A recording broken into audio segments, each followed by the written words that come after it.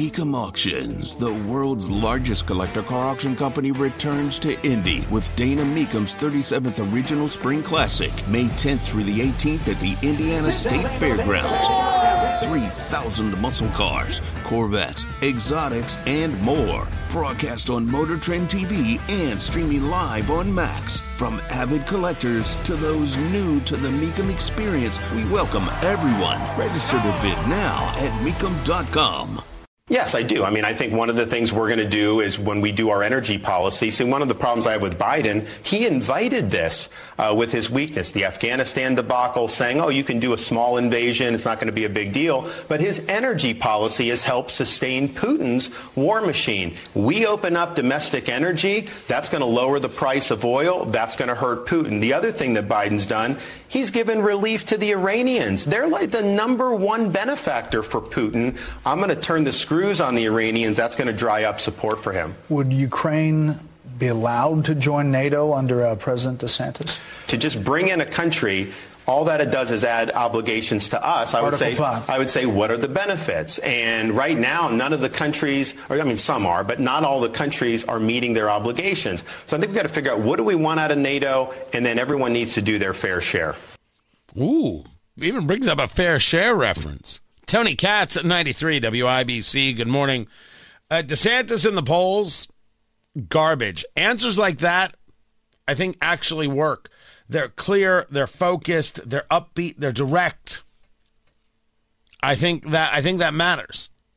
I think that matters. It's just how does this team get more of that story out there? I think one thing is true.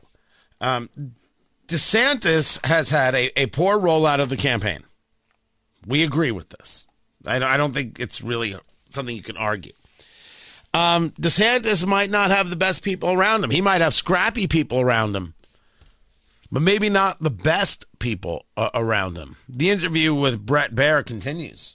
So if Russia moved on Finland, would President DeSantis stand up for Article 5 and move military? Look, we are obligated under that to meet those obligations. And that's why I think we got to be careful about adding new obligations to what we would have to respond to. Would you be willing to pressure Ukraine to cede some territory to Russia if it meant stopping this war? So, look, at the end of the day, it's not for us to say give or not give. I think the reality is we want a sustainable peace in Europe. You're not going to have a sustainable peace if Russia is making out like a bandit, because that will sell Putin that he can do more in the future. The former president says he could end it in 24 hours. Well, he also said that Mexico would pay for a border wall and all these other things. So clearly that's not going to happen. It's a good response. It just is. It's a good answer. They need to do a better job of getting those things out there in the world, because Trump is just cleaning clocks like it's his job. You know who's not cleaning clocks? Jefferson Shreve. I had a whole detailed conversation with someone yesterday. I'm not going to say who. And not with the campaign, not with any campaign, please, nothing like that. The Shreve camp has never reached out to be on this show. But then again, I don't hear from Governor Holcomb either, and we've discussed this before, and I'm like, how do I go about at least trying again? Right? How do you try? Because there are parts of me are like, forget it. They don't want to do it. They don't want to do it. This is about them. But I feel a sense of obligation to you to ensure that I'm doing everything possible to grab those people who have an impact on our lives. Talk to those people. I'm not going to sit here and apologize for things I've said that I don't have to apologize for. I'm not going to not ask tough questions. I'm going to do all of those things. And if that's why someone isn't coming on, all right, but I at least want to try. I shouldn't give up trying, even though I find some of the responses just ridiculous. And even though they don't engage in any reach out either. I don't know what the Jefferson Shreve campaign is doing at all. I have no connection to them. What I know is that Joe Hogsett doesn't care how many people get killed in a year. Joe Hogsett can't run the city. The city is unrecognizable from where it was 8 years ago, for the worse. It is unrecognizable to its detriment. And anybody who says otherwise is lying to you. This city is not as good as it was 8 years ago. It's all Joe Hogsett's fault and his team of henchmen who quite literally are either children or so woefully ideological, they have no capacity for the work. The IBJ is reporting that Jefferson Shreve is sending a cease and desist letter to local TV stations over an ad that Hogsett is running. Because he went on a talk show, I don't know if it was internet or radio, and Lucy Benton, who's a libertarian, I think she ran for Senate, is asking Shreve, how do you intend to protect the individual liberty of the citizens of Indianapolis from the encroachment by local, municipal, and federal state governments? How are you going to keep our rights from being infringed upon by those big bad entities? And Shreve responded in the interview, well, I don't think we need any more laws. And so what the Hogsett campaign has done is now put that and said, well, here he is pushing for gun laws. So look at this flippity floppity guy, I guess is the ad. The Shreve people are saying, well, I wasn't talking about guns. And the people from the talk show are like, well, we think you were talking about guns. You're suing to have them stop running an ad, which then forces guys like me to talk about it so more people are talking. Do you not know what the Streisand effect is? You can't be this bad at this. You can't be. Who in the world is advising your campaign?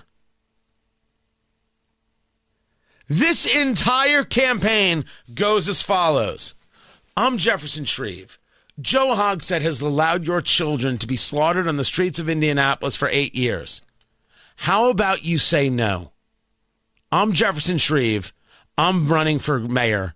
I hope to get your vote. Let's keep your kids safe. That's the ad, kids! I wrote it right here on the spot. You want another one? You want another one? Okay, here's another one. I'm Jefferson Shreve. For 8 years, Mayor Joe Hogsett has allowed your kids to be slaughtered on the streets of Indianapolis. It's time Indy says no more. On Election Day, vote for me, Jefferson Shreve, and give your kids a chance at surviving. I'm Jefferson Shreve, and I approve this message. That's the ad! That's the whole thing! There is nothing else! What? How tough is this? You need another one? Wait. You need one of talking about economics. Okay. Here's an ad for economics. Hi, I'm Jefferson Shreve, running for mayor of Indianapolis. We need to bring more jobs to Indy to give all of us a better chance to grow and have a good quality of life. One of the ways that happens is ensuring that our kids don't get slaughtered on the streets. Vote for me, Jefferson Shreve, on Election Day. This is too easy, guys. Why am I in radio? Why? Why do I do that? What am I doing? I'm wasting my time. I'm opening up a consultancy. You're telling me the Shreve people don't know how to do this? You're going to sue? You're going to send cease and desist letters to Wish TV? Oh, God, it hurts. It's painful. It is painful to witness this happening.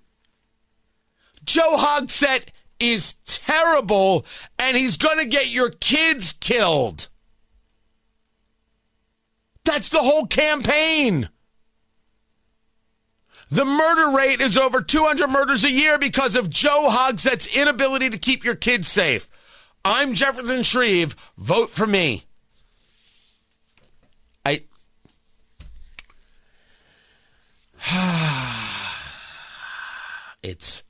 It is incredible, guys. I'm with you. I'm with you. This is insane. You're suing. Now, by the way, it's a campaign. If you want to sue, feel free. But you should be focused on your message. And you're not.